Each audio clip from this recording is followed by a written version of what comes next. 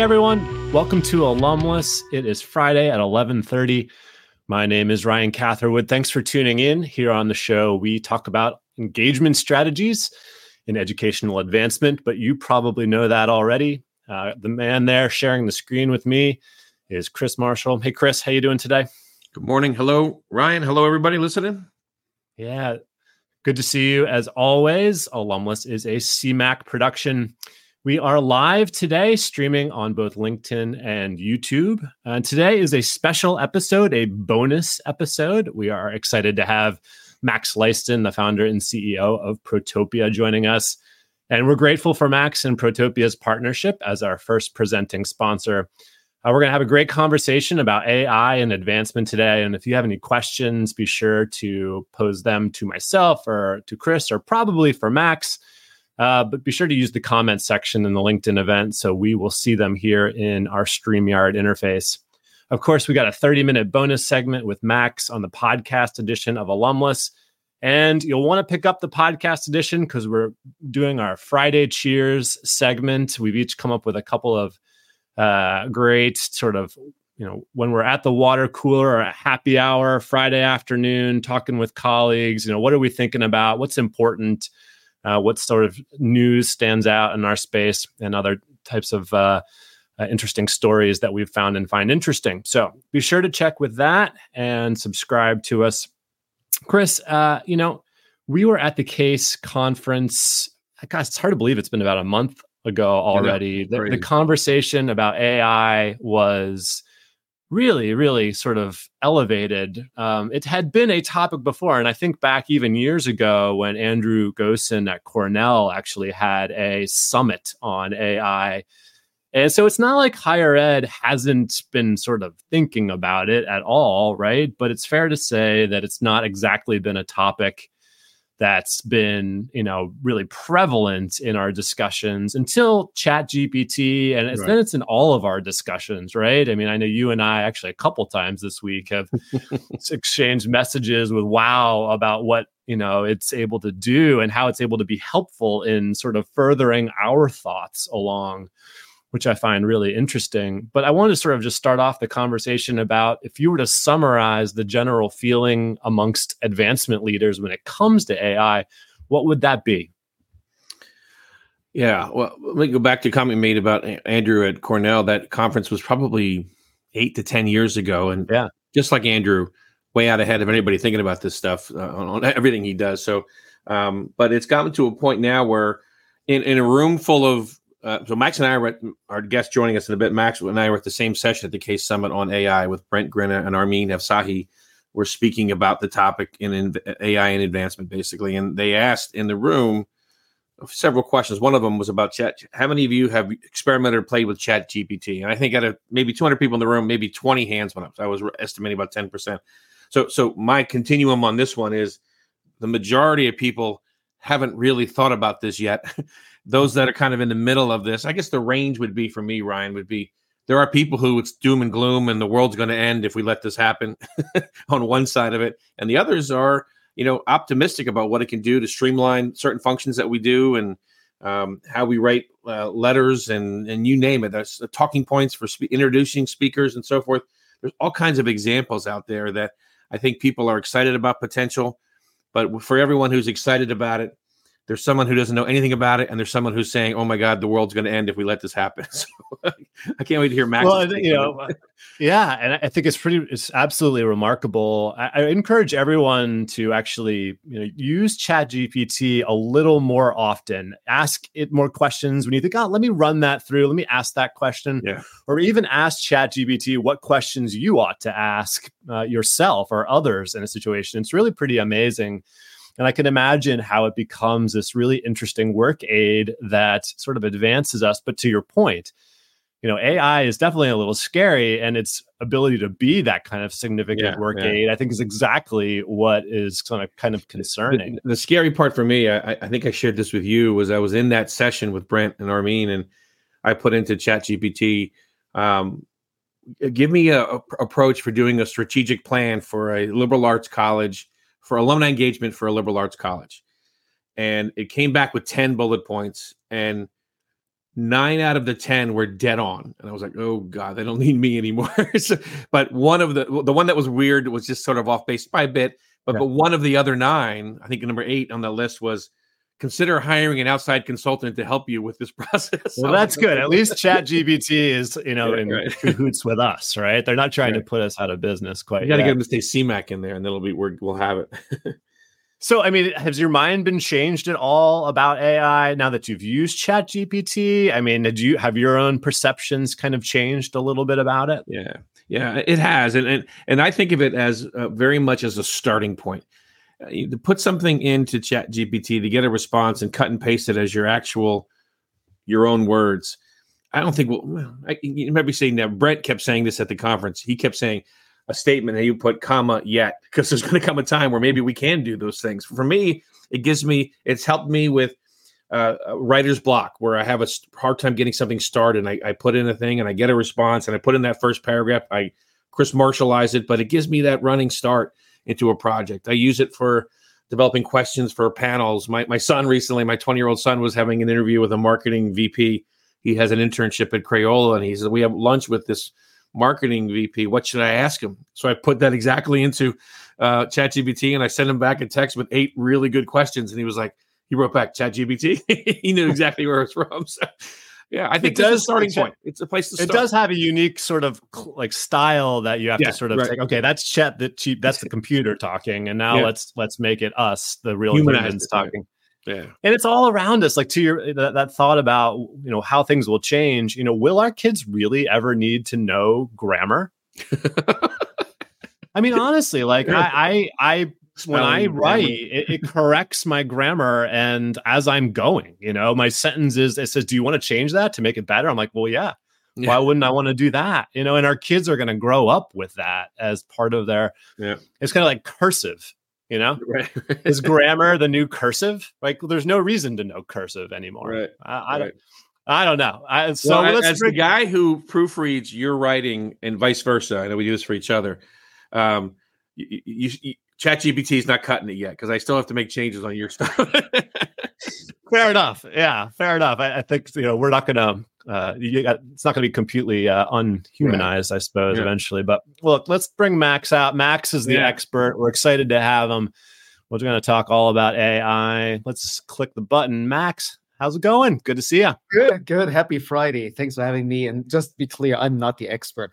I don't think there really is any AI expert out there. That I think that's a little anxious for people, because you can't look to any authoritative source and saying, here's where we're going, right? None of us have any idea.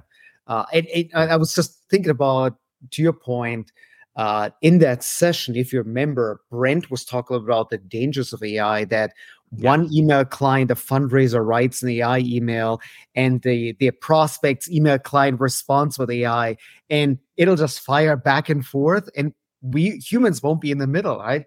AI will start making major gift commitments, and we won't even bring new meaning to virtual assistant, in terms of how our correspondence is managed. But so, Max, I mean, have you always been interested in AI or starting a company involving AI? Or is that kind of grown as you've been working on Protopia these last few years? I mean, it has grown, right? I mean, all of us were aware of AI. Those of us growing up with Terminator and technology. For me, right, and that's a bad side of AI, just to make sure.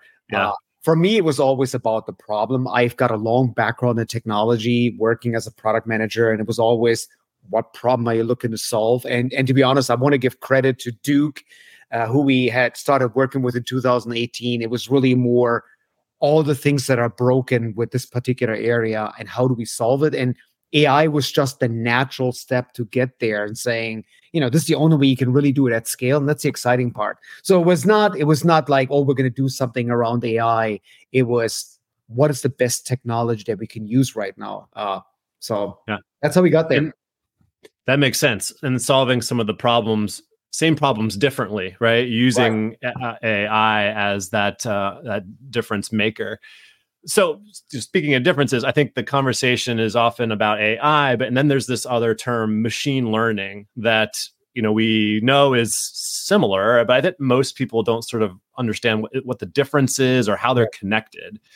Could you sort of share a little bit about that and Sure. examples of technology involving machine learning are part of our lives? I talked about just a minute, like Grammarly, right? Correcting grammar, or asking Alexa a question, telling her to play a song, or things of that nature is machine learning. But if you could just sort of share a few thoughts there. Yeah, so absolutely. I mean, in a nutshell, machine learning is a subset of artificial intelligence, right? And that's the little bit of challenge. Everything is being thrown right now into artificial intelligence. And just so we all know, artificial intelligence or artificial general intelligence doesn't exist yet. When people say AI, it's what I often call the event called singularity. There's an amazing book out there. AI is when a machine behaves like a human. And it identifies problems, it discovers problems and solves it. We're not there yet. Machine learning is kind of where we are right now. You have technology, you throw data at it, it learns from the data, and it does things better and faster than you do. And probably a lot of us remember the days when chess, IBM started beating humans, and it got really scary. That was machine learning. That was literally a computer looking at chess moves and results and getting pairs, if this, then that, and at massive volume. And that's machine learning. The machine learns from you. AI is going to be solving new problems, meaning looking at, let's say, protein problems and figure out where else can we use a particular thing, and learns on its own. So that's really general, the strong AI phase 2.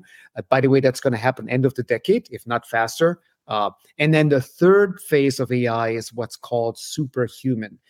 This is technology that is going to learn on its own, that's going to be much smarter than human beings. And the consensus is that's probably going to happen towards the end of the century, maybe 2070, 2080, which there are parts of me is thinking, I'm glad I'm not going to be around for that, right? Because the impact Terminator is amazing. I raised this with somebody who's much smarter than me and saying, well, should we be worried about AI? He's saying, no, it's not like humans don't worry about what ants think, right? It's too small. Technology is going to be so massive that it won't even worry what humans think and feel. It'll just design a spaceship, it'll launch it to planets, and it will not even ask for permission to do it. And that's a bit scary.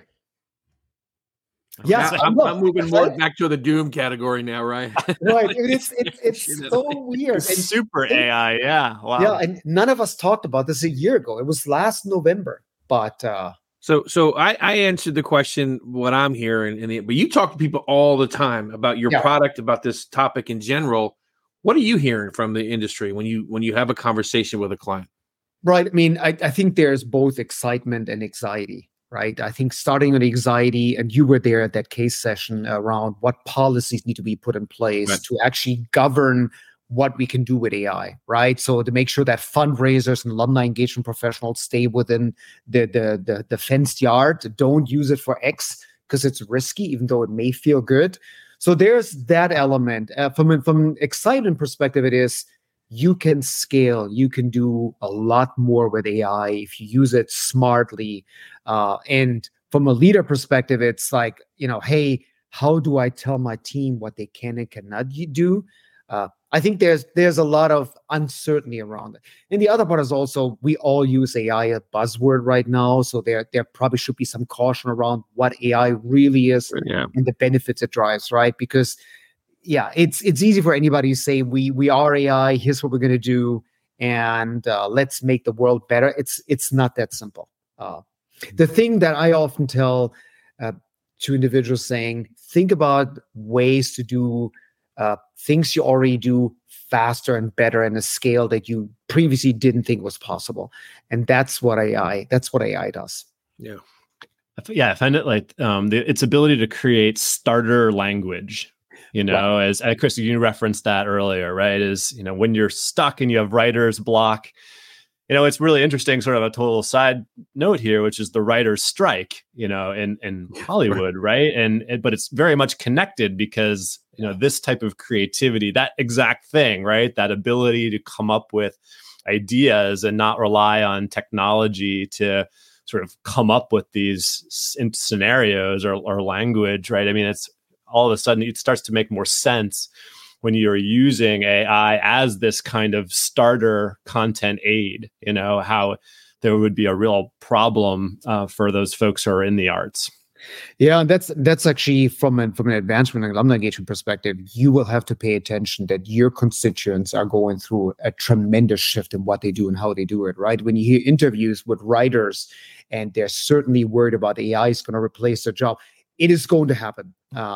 But that doesn't mean that humans in movies will ever go away. Like stage acting will always be there, right? The human perspective of AI would never be replaced. But we have to be comfortable that we're going to be using these agents in nearly every facet of our lives. And I'll give you a really interesting statistic that I'm actually highlighting often is 40% of code on GitHub, which is the storage box of code on the internet, is AI generated. So, right, when AI writes code and eventually writes better computer code than any human can ever do, what does that do to computer science education and what institutions teach? And that is really for me, beyond alumni advancement, I think the biggest challenge that higher education is going to have to move faster and adopt technologies faster than ever before, because it's no longer a 10-year journey where we go from server-based to cloud-based computing. It'll change year over year. And that's very, very frightening. Schumann, I'm just trying to get Chris Marshall to use like the online version of Microsoft Office. Right? It is amazing. And kids grow up with it. These young kids, Max, they just want change all the time. New tech. I can't keep up. Yeah, it is. Real quick, Ryan, before you go next, just a shout out to Jesse, Phil from Carnegie Mellon, Matt from Binghamton, Shayna, good to see you on there, Barney, and Diana, thanks for joining. Somebody throw in a question for Max. There's got to be something we can take from the audience here. Well, in the meantime, Max, the idea of Protopia I've always loved because it's really a human-oriented, a human-focused method to be thinking about AI, right? You're not plugging in it's not a starter aid in the same sense, right? It's very different in the way we think about AI, and we're going to talk more about it, of course. But I wanted to sort of ask whether or not it's been difficult for you and for Protopia over the last several years to try to introduce, this solution that's powered by AI into the ecosystem. I know the answer to that question already, but I'd love to hear you discuss that. Well, so it is for us, and this, you've got to skate where the puck is going to be, right? So we know the puck is going to be there because the advantage of using AI in this space is just too big. But in higher education, change takes time, right? Because you have to work with constituents, there's academic years. So find the right institutions that understand the opportunity, that are innovators, that have the right relations across campus is work. And it is, it's not risk-free for those institutions. So, and especially when you look at something that we do where it's a step function of engagement. It's not like, we are X plus 1, right? I believe we have gone, my rescue puppy, sorry. That's okay. We have gone from X to Y, right? It's a different paradigm around engagement, and it creates confusion sometimes. You have to have a conversation around it no longer works like this. This is what I sometimes call, you and I talk about this all the time. For me, the first iteration of alumni engagement were online directories, technologies, right? We all love directories. We can sign them. The second wave was platforms, networks where you go and there's more interactivity, the Facebook, LinkedIn kind of experience. And the way I think about what we do is that third wave, right? Is technology ready to provide a different experience at a scale that previously most institutions didn't think was possible? So it is the other way I describe it. If you have read the book Crossing the Chasm by Jeffrey Moore, an amazing book, we are on that right side of the chasm, finding institutions that are saying, okay, we really want to elevate engagement to a much broader scale. Well, let's get into just a little bit, Max, for those who are unfamiliar with Protopia, but who might watch this and are thinking about AI. Can you sort of share a bit more about what it is and how it can help? Sure. Yeah, so think of a way that we use AI to generate fundraiser leads. So the outcome we really do is create new conversations between the institutions and unengaged and underengaged prospects. So alumni and donors. And we do this in a way that we generate, together with stakeholders on campus, needs, questions from prospective students, current students. Hey, I'm looking to open a door at General Motors in the marketing department. We know we've got alumni that work in General Motors at marketing. We take that with AI, mine the institution's data to find the best individual in marketing at General Motors. But then we also say, if there's 100 people that fit that profile, which ones of those are major gift prospects, lapse prospects that you want to work on? And so that is ultimately what we do at scale using these machine learning algorithms so that we connect students, alumni to help each other, but also create relationships between those individuals that you really, really want to bring back without much work. Do you have a favorite example of, that's like picking my favorite. It's not picking my favorite child. It's really, really hard. We have stories every day where, and there's actually one of the elements that we really care about is first gen low income students. When you think about social capital, not a lot of students grow up in households where networking is really the staple, and we make it easy for someone to just raise their hand saying, I don't have access to a network. There was one at a very large school. All my friends get jobs via their connections and families. I don't have anybody who can help me get a shadowing experience as a nurse graduate student. And we were able to help that individual get multiple connections among the alumni base. Wow. And then if you think about this, finding those people to saying they are also future donors. Because, as you guys know, when a donor, a prospective donor helps and makes an impact, that is the most impactful experience that makes that individual feel good that a fundraiser needs to capitalize on. Yep. But it's just one of many out there. Yeah. And I knew that was going to be hard to pick because there's lots of it. For those folks who want to see the examples, there's the Protopia website's littered with them. So. Right. Well, Max, Protopia obviously is a unique approach. There are other technologies out in the space that are in the same genre of solutions, or would you say sort of fundamentally like Protopia is different than a network platform? Does it work with network platforms? Is it meant to be, a replacement for network platforms? What do you see? So for me, Protopia operates at the top of the funnel from an engagement perspective, right? Networking platforms, from my perspective, what I've heard in the industry are typically for those already engaged, the 5 to 7% that come back, they're excited, and they want to have relationships online with other alumni. For us, it's more sitting at top of the funnel, that the 60 to 70%, the unengaged, the underengaged, your really busy constituents that you want to bring back and activate. So we coexist with many platforms. There's some great platforms out there, right? I'm happy to name names. They've built amazing features to provide very interactive experiences. Our job is to bring those people back that are just busy, right? Recent graduates, or even the dark side of the moon that you and I often talk about, the 30s, the 40s, busy with their careers and their families. We make them feel good. We help you rediscover the institution so that they eventually use the networking platform. So I look at it a little bit different. I don't know how you guys think about it, but it's something I often have to explain to advancement alumni leaders, saying this does not replace anything you already have. It solves a problem you didn't think was solvable. Yeah. I have absolutely been really excited to see the way in which Protopia, when it's integrated into university full across the campus strategy, the way that it's able to help solve engagement problems. We do have a question that's popped up in the chat, Max. I thought I would ask it from John, and he's asking about prospect research offices. And so this is kind of actually a little bit into slightly what we do, but a little bit different in terms of researching an individual for wealth screenings and things of that nature. Right. The question is, do we think could AI be used to comb the web to track down alumni data to arm prospect research offices? Yes. There's some solutions already out there. If you look at people.ai, they do an amazing job. This goes into an area where you've got to be careful finding data and bringing the data back, right? If you think about GDPR or the tight regulations in Canada and UK, simply because it's possible doesn't mean you should do it. I think you've got to find a balance of letting individuals opt in to participating in things like that, saying, hey, you can use my data. But I'm going back to, again, the case session. And Armin had a great comment that really stuck with me. Advancement already has solved the toughest problem of AI. It has amazing data.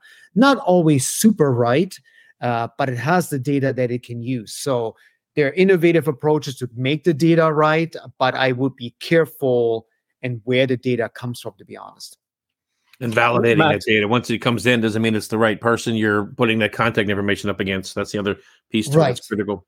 Yeah, it is really tricky, right? And the other part is also all of us are super anxious now where our data ends up, right? There's a lot of legislation, disclosures, watermarking, ChatGPT is going to be a big thing. So that's a rapidly shifting field. It's really interesting. We talked about this on the Protopia webinars the other day at the very end, how, really all of our data, at least as Americans, is available. It's already been acquired by companies. Right. And now it's just sitting in a big pool of data that can be sliced and diced and presented in different ways. Yeah. And companies are sort of grabbing all of our data and using it, and for different ways. It's just sort of a really interesting fact of life, I think, is that we had a former, Protopia employee who really did not want to leave a digital footprint whenever possible, and I think about why that might be, and I'm sort of maybe overthinking it, but it is sort of an interesting world we live in now where all of our data and information is readily available. Max, a question there from the chat from Teresa on where AI is showing the most promise. Obviously, Protopia we'll talk more about AI and the promise with Protopia's technology solution in the bonus section. But where in other areas do you think some of the promise is? Yeah, so one thing that really impressed me recently is at the case conference, I think Brent from Evertrue showed prospect research, right? Where you use smart technology to collate information that you already have, and you make the fundraiser much more efficient by summarizing information, saying, here's your dossier, you're about to get on a call, right? Using that data and using agents to pull that together, I think that's a great application. Personally, I'm a little nervous about using ChatGPT for fundraising emails and proposals. Great baseline, right? Maybe there's some logic that basically says, no, I will not let you send it unless you actually modify it. And then it's the data side, right? Aggregating data, but being clear on the disclosure sides towards your prospects. Here's where we got your data. Here's why we know these particular things. That is important, right? But yeah, I like what Brent showed there. Patrick asked this interesting question in the chat about how do we avoid this homogenization of the tone, right? Because when you use GPT, it definitely gives you back language that all feels kind of the same and presents it in kind of similar ways. So I think, I wonder, do you think we'll just get used to that? Or do you think we'll crave that originality that human voice requires? Like, as long as the information that we're getting is good, is strong, does it matter what the tone of the voice is? How do you feel about it? So, from my perspective, and I'd love to see what you guys think, I think amazing frontline fundraisers are going to lean more on human tools. That's going to differentiate those individuals that still write thank you notes, going to make calls and go through the extra effort. Because if anybody can be a fundraiser, nobody's a fundraiser, right? And I can tell you, all of us are going to be a lot more sensitive towards any kind of email communication we're getting, any kind of communication we're getting, the mail, phone calls. I don't know about you. I don't even answer the phone anymore. And what you're experiencing now, it's going to be 5 times as bad in just 5 years. So if you're a good fundraiser, if I'm in charge of an advancement team, I would buy a bunch of thank you notes and really bring someone on board that focuses on human relationships. Human to human, face to face. I totally agree, Max. I got 100%. A handwritten thank you note the other day. Yeah. And it made my day. It just if somebody took the time to write in their own cursive language. Yeah. And it will become even more of a rarity, right? Yes. When you get those real human touches. Someone wrote something. Yeah, right. Like with ink. Yeah. And that I think will matter to people. But for how long, will the generation, my son's generation, who won't have to care about grammar, will they care about handwritten notes? I don't know. Be interesting to see. It would definitely be interesting to see. Yeah. Yeah. Well, great conversation. I hope everyone who joined us really had a good. I feel like there's so many more conversations to have about AI, and we've only, like you said, just beginning this conversation in the space. But we got to start somewhere, and so we'll pick up the conversation about AI and its place in advancement, as well as talk some more about Protopia in the bonus section that you can pick up on the podcast using your favorite podcast app. Maybe not your favorite, but the main ones anyway. You can be able to find it: Spotify, Google Play, Apple Podcast. And we are going to have Annie Quaddy from UTEP, Associate Vice President, Alumni and Donor Engagement, next Friday. And that should be great. Looking forward to having Annie on the show. A shout out back to Barney. We'll answer your question in the chat in the bonus section. You got to tune in for that. Got to pick up the podcast, Barney. All right. Thanks for joining us for Max and Chris. I'm Ryan, and we'll see you again in a week. Bye. Thank you.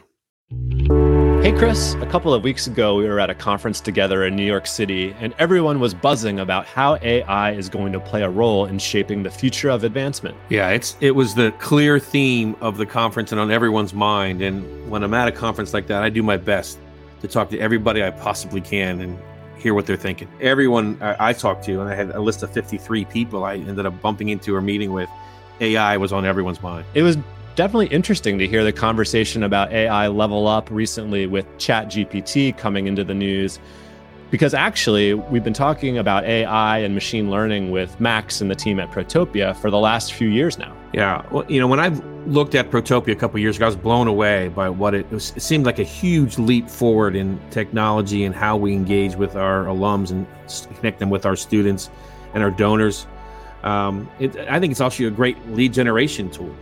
I've been recommending it to my clients now for a couple of years, and it's a solution that should be investigated by everyone for sure. And I try to stay agnostic, but I tell my clients, make sure you look at Protopia. It's transforming the way we think about and how we measure alumni engagement. And already that's why leaders at schools like Denison, LSE, Duke, Pitt, VCU, Florida State, and others have partnered with Protopia to use the power of AI to help students and alumni connect with each other. And we are psyched to have Protopia as our first presenting sponsor. To me, it's a no-brainer. If I were leading an alumni relations shop today, it would be one of the first things I would do would be to install this technology and have it connect our alums to each other and to our students. We recommend all Alum-less listeners head over to protopia.co/alum-less. That's protopia.co/ALUM-LESS and schedule a time to chat with the Protopia team. They'll be happy to talk shop for a few minutes and share more about their exciting AI-powered technology.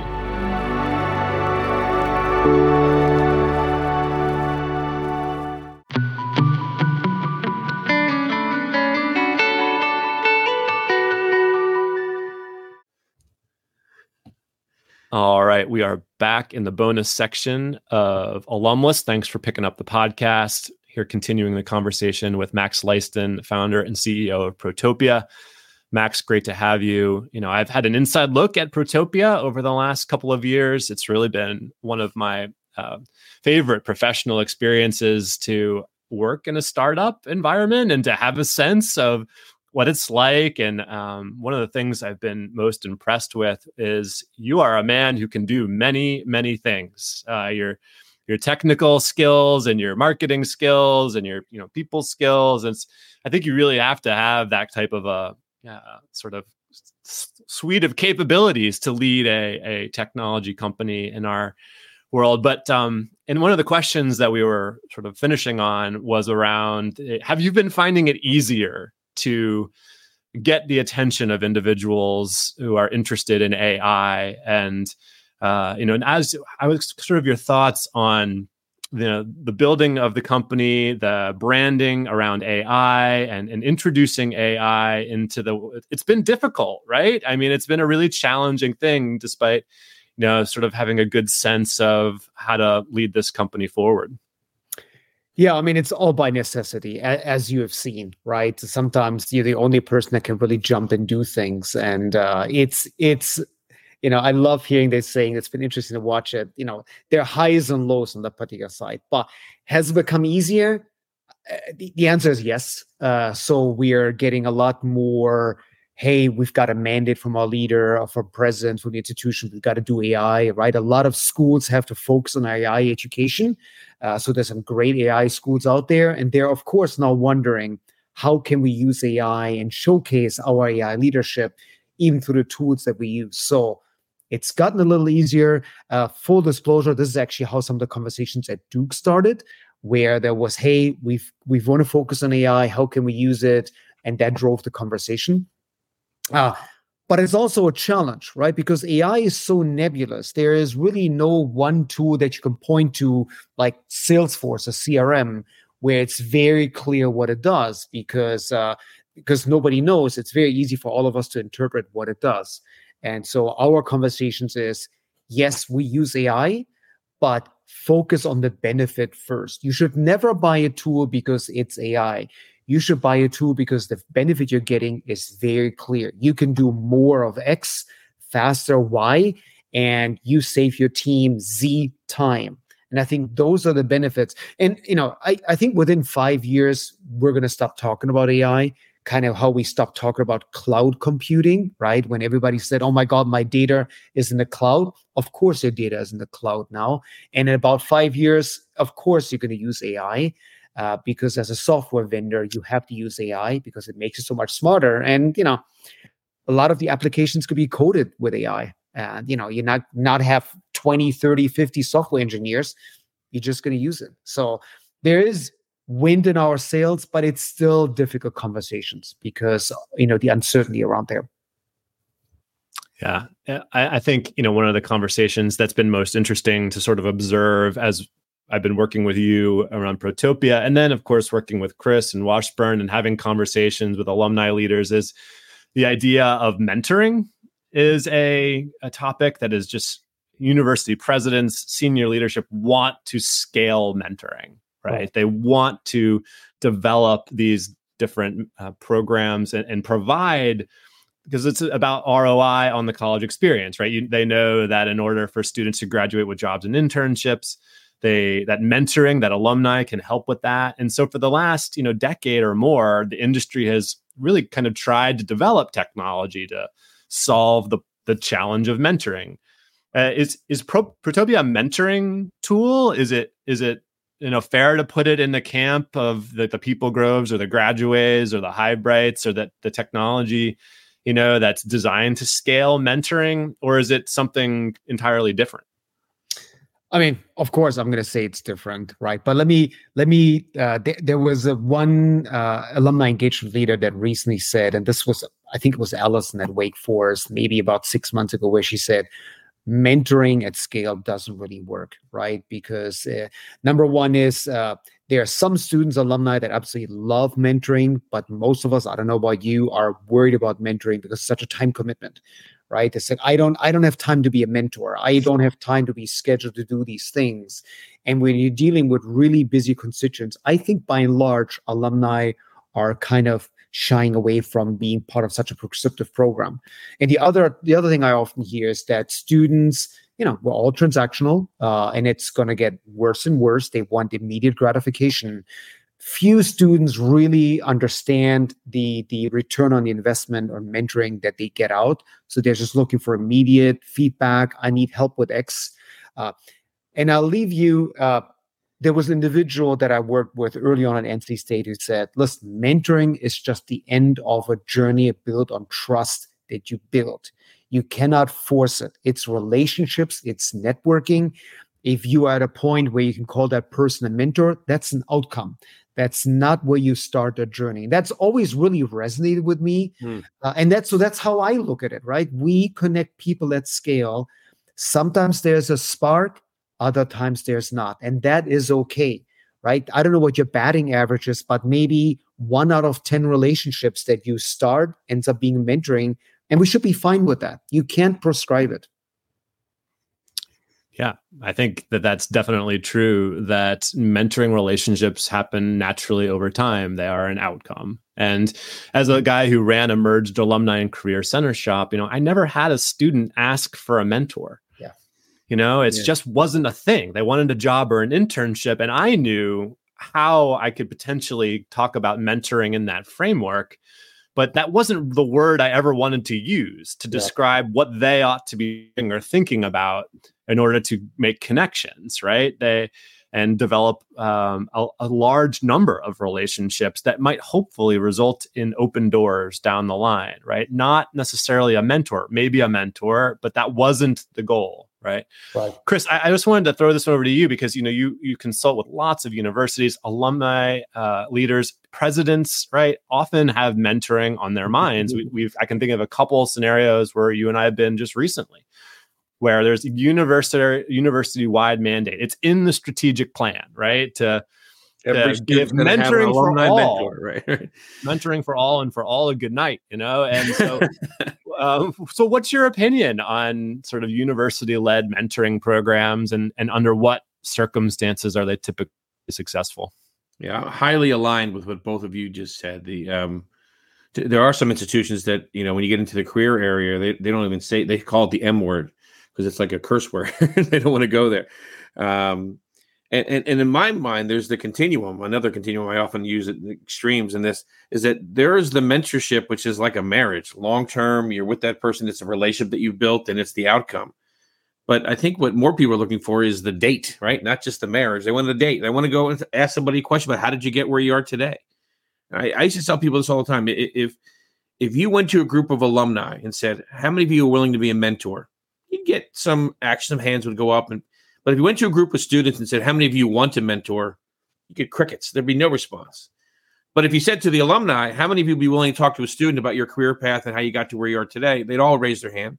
And if you said to a student, how many of you would like to talk to an alum who's doing what you want to do in the future? They'd all raise their hand.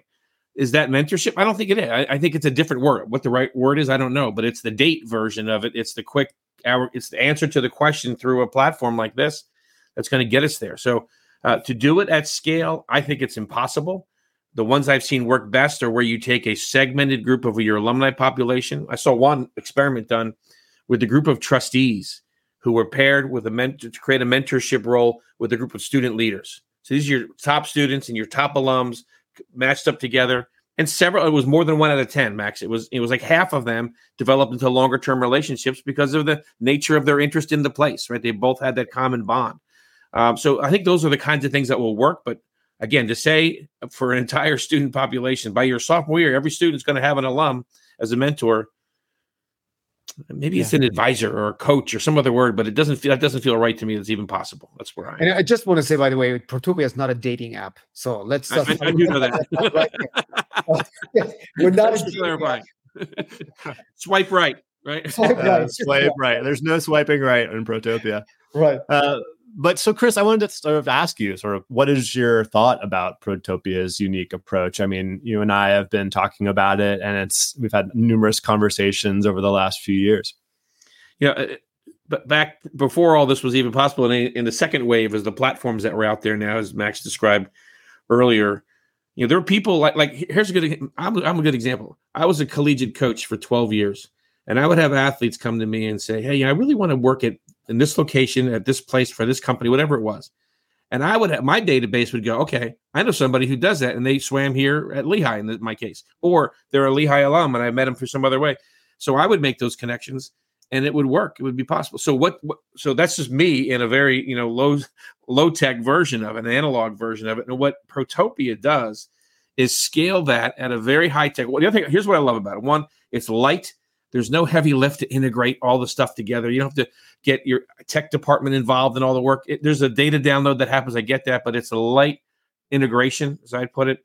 It's highly effective at making matches with people based on data we have. And relatively speaking, it's good data. We all think our data is terrible in our databases, but relatively speaking, we have pretty good data. So the effectivity, it's very effective is my second point. And then the third point I'll make, though, is like any other platform I think out there, it still needs tending. You can't just plug it in and walk away and think magic's going to happen. You need somebody there to make sure they're tending that garden and facilitating those connections in some way and following up with the connections that happen.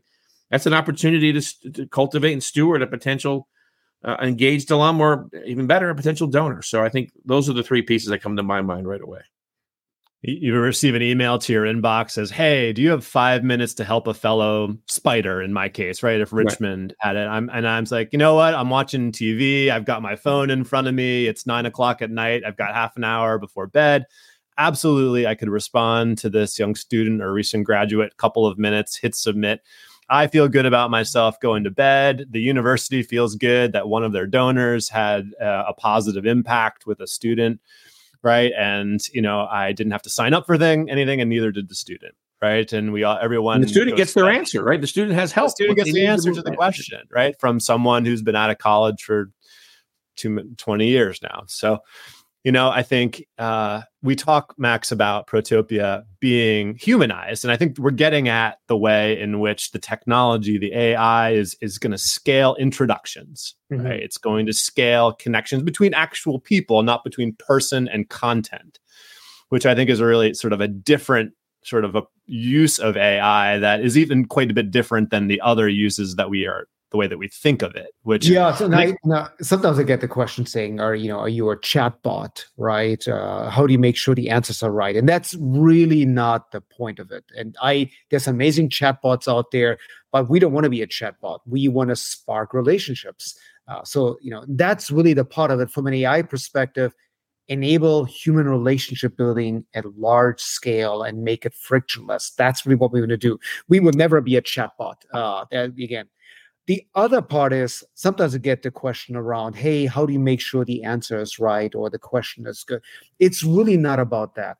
The response and the student alum engaging is basically just a Trojan horse.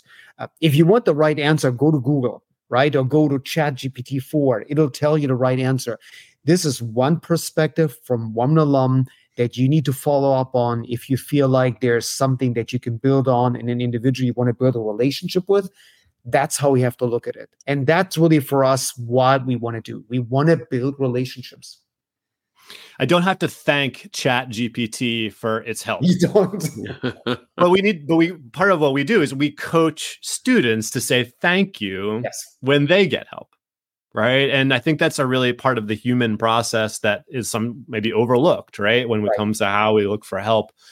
But Max, what Protopia partners, what are they doing that makes their integration of the technology successful? Like, what have you seen, say, the schools that we partner with that are doing the partnership the best? What are they doing? Yeah, so the things that have to be in place for an institution to really get success out of Protopia is, number one, they should probably be an integrated shop.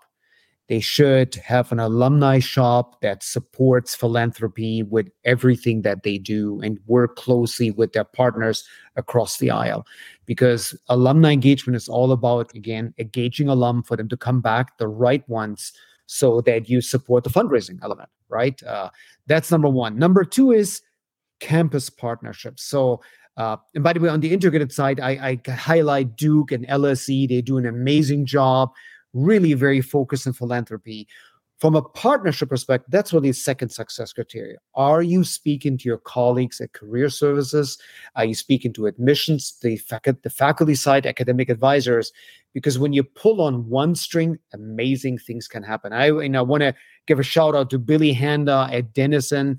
That team has done an amazing job. Like when they started with Protopia, I think there were 10 people on the call, and it was immediately clear that they all understand they want to work together and they want to deliver success. In fact, I spoke with Melanie at Denison earlier this week, and she said, we kind of spoke with our alumni team, and that was great, but we're actually closer now because we have one project and one solution to work on where everybody gets benefit. And that was fantastic. And then number three, you have to be innovative. Typically, either you've tried everything there is, you've got technologies, you're curious on how you drive that next engagement, and you pay attention to AI, and you're not afraid to take a risk and try something else, right? Nobody ever get fired for hiring IBM. We're not IBM. We have amazing partnerships that have shown what we can do. And if those are the results that you want, then talk to us.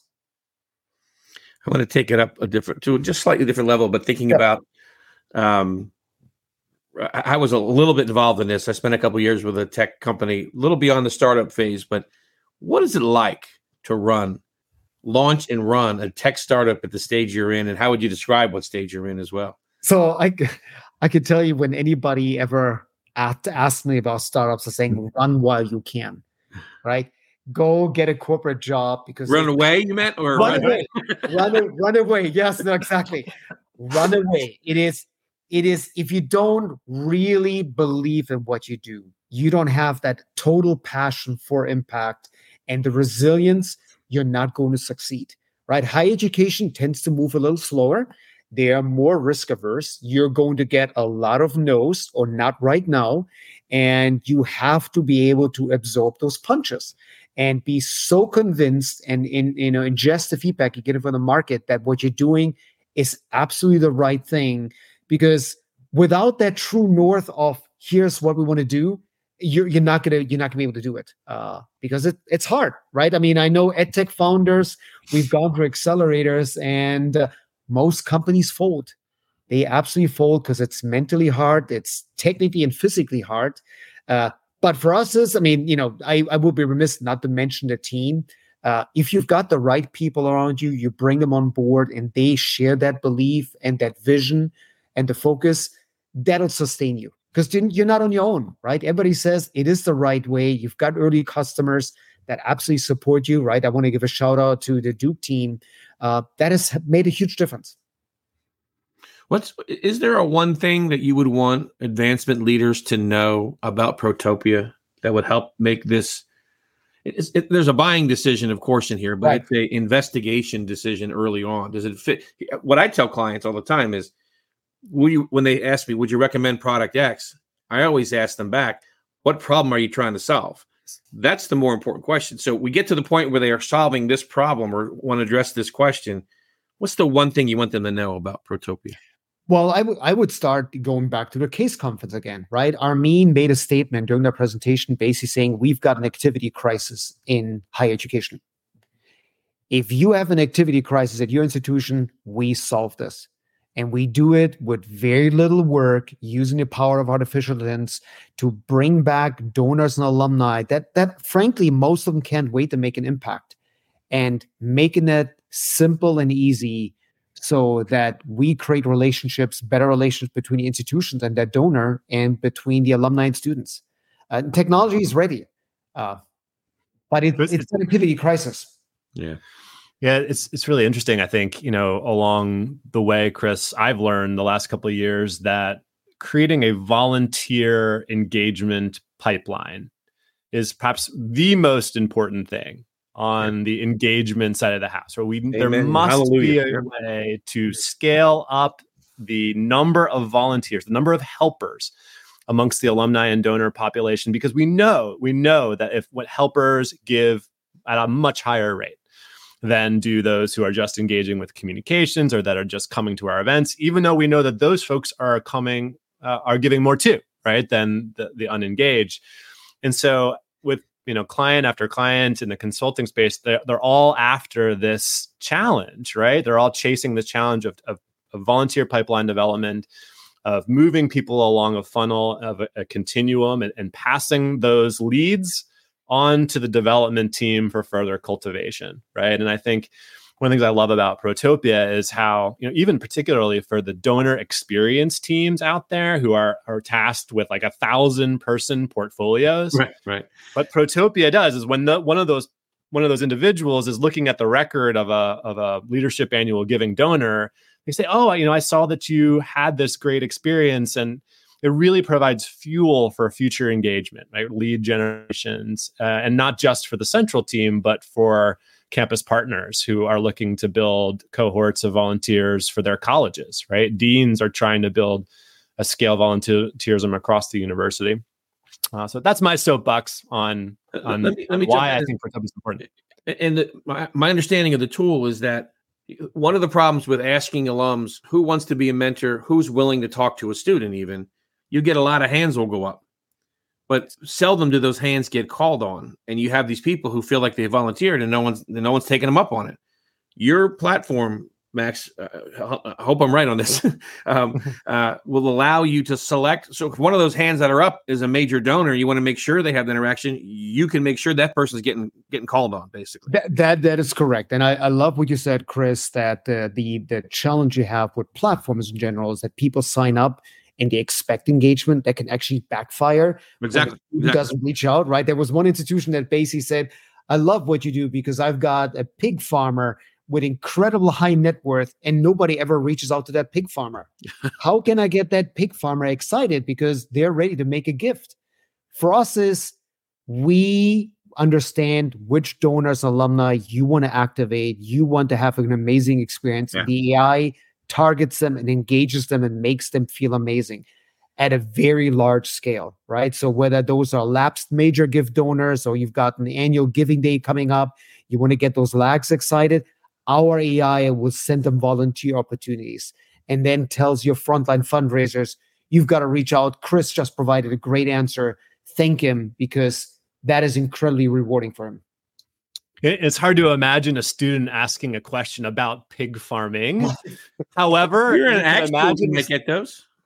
You could imagine a student asking about, a business question, right? About entrepreneurism, right? Or something that would still be relevant to those folks that, don't necessarily have the job at the sexy brand, right? That don't always get reached out to. I think that's one of the advantages of Protopia too, is this often a select group of alumni who work at recognizable brands often get the outreach from students, but this is a more accessible way to sort of scale up those touch points with folks who are really smart but don't work for Apple, Right. And then the AI makes the choice on who to engage, right? And it's simple for students saying, listen, you don't have to worry about go to a big directory and find the right alum that responds and then worry whether the alum is actually going to respond to you. But the AI is that black box saying, we're going to get your response with someone that is incredibly relevant. We just happen to let advancement choose who that person is. So it's a win-win, right? Yeah. Advancement, you don't have to ask advancement. Here's the other part I often hear is faculty and staff is nervous about reaching out to alum because they're not quite sure if that individual is a major gift prospect, right? So I'm going to go with money alum. The AI actually engages those alum with advancement's buy-in because we know the goals of the team. Yeah. Well, let's move on to our Friday Cheers section as we kind of come to the conclusion of our episode with you, Max. It's been a good one.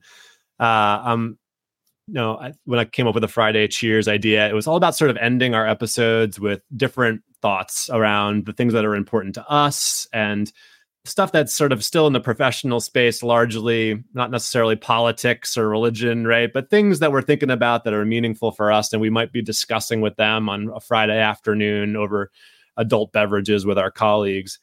So I'll let you lead off. What is your Friday Cheers for this week? So my cheer is actually a story that recently was shared with me from Carrie at LSE, and it is a startup from an LSE alum in India that lets Indian women primarily train AI data on their specific language. And they've developed a model where that AI training is very simple, translating English into their native language, and rewards them for this via micropayments, right? Really uplifting the community. And also exploring a business model where they continue to benefit from this as that model gets sold more, right? I was just really inspired by this when somebody thought, hey, we will drive AI technology, but we're also going to drive economic development and uplifting the community. That was just an amazing story. It's in Time magazine, I think the latest issue. I want to see more of that. Yeah. Carrie Jones and the team at LSE are great partners, and they've got so much good stuff going on over there. Yeah. Chris, what is your Friday Cheers, sir? Mine is flow. I called it flow. This is the other people have referred to it as get in the zone. It's often translated in athletic terms. You see somebody who gets into a zone athletically. The reason this is relevant for me right now is that I'm a baseball fan. I'm a Philadelphia Phillies fan, and the Phillies pitcher 2 days ago threw a no-hitter. And he was in the zone. It was this magical moment that's just something happened, and all the cylinders clicked the right way, and boom, this amazing athletic achievement in that case. But I've seen it in other contexts. I've had it when I've been writing reports, for example, where you just kind of everything else goes away and you just focus on that only. When you just feel this other outer world, outer body experience kind of thing. So I've always been amazed by human performance as a coach, athletics. Of course, I've seen it. But to me, when I see those things happen, it reminds me of those moments that we all have had in our lives. Hopefully everyone's experienced it, but when you see them happen, it's really a special thing. So flow and in the zone is mine. I think I have a link to an article about the flow. Yeah, that's a good one. And I think I saw a statistic that it was like the 14th ever Phillies for Philadelphia Philly no hitter. Yeah. And you think about 162 games per season. Yep. And the Phillies have been an organization, I don't know, 1883. Yeah, I mean, geez, it's been, I don't even know. It's a long time. It's an extraordinary, rare accomplishment that takes many years between happening. And the getting in the flow I don't get in the flow enough. I need to, is there a way to research how to get in the flow more often? That article touches on it and gives you links to other places. Yeah. There we go. I need more flow. Yeah. Well, my Friday cheers is back into the higher education space. I was looking for some good there's a lot of criticism of higher ed, I think, and I was looking for some really good news about what we're doing right as an industry or as a society. And I found this great article from Colorado, the CBS affiliate there, that talks about how the state had expanded higher education programming for young people with disabilities. And it talks about a nonprofit in Colorado called In Pathways that lobbied the state legislature, got 4 schools in the state to create these programs that would be for those special needs students, to give them these really rewarding educational experiences that resulted, I think it said 80 students went through these programs successfully. Many of them had jobs after they graduated, and they're expanding the program out to more universities. And I thought that was great. And I Googled, is there a similar program in Virginia, here where I live? There's an organization called Virginia Family Special Education Connection. I would be willing to wager in most states there are nonprofits doing the good work of providing opportunity through philanthropy to help students with special needs attend college in some ways. And I thought that was a great article. It made me sort of feel good about our space on a Friday afternoon, right? Makes my no-hitter feel pale in comparison to that really altruistic story. You want to take it back? I'm going to go back. I'm going to come up with a really something good next time. We'll end on, you can have a sappy note to end on next episode. That sounds good. Sounds good. Well, Max, great to have you. Thanks again for your partnership with Protopia, sponsoring Alum-less. We're grateful that you're a part of our team, and we're excited to see what Protopia does over the coming months. I know about all the great conversations we're having with universities, and I encourage those who are thinking about Protopia, listening to this, to head over to the Protopia website, use the URL for Alum-less /ALUM-LESS, and fill out the inquiry form there. That way we get attribution for it here on on the Alum-less podcast. And then Max will think about investing us further in the future, right? Excellent. Well, thank you, Chris and Ryan. This was amazing. I really appreciate it. And thank you for what you do every other week. This is a great conversations. I appreciate it, Max. Awesome. Thank you. Have a good weekend. Chris, good to see you. Have a good weekend. And thanks again, listeners, for picking up Alum-less. We'll see you again in a week with Annie Quaddy from UTEP. So long.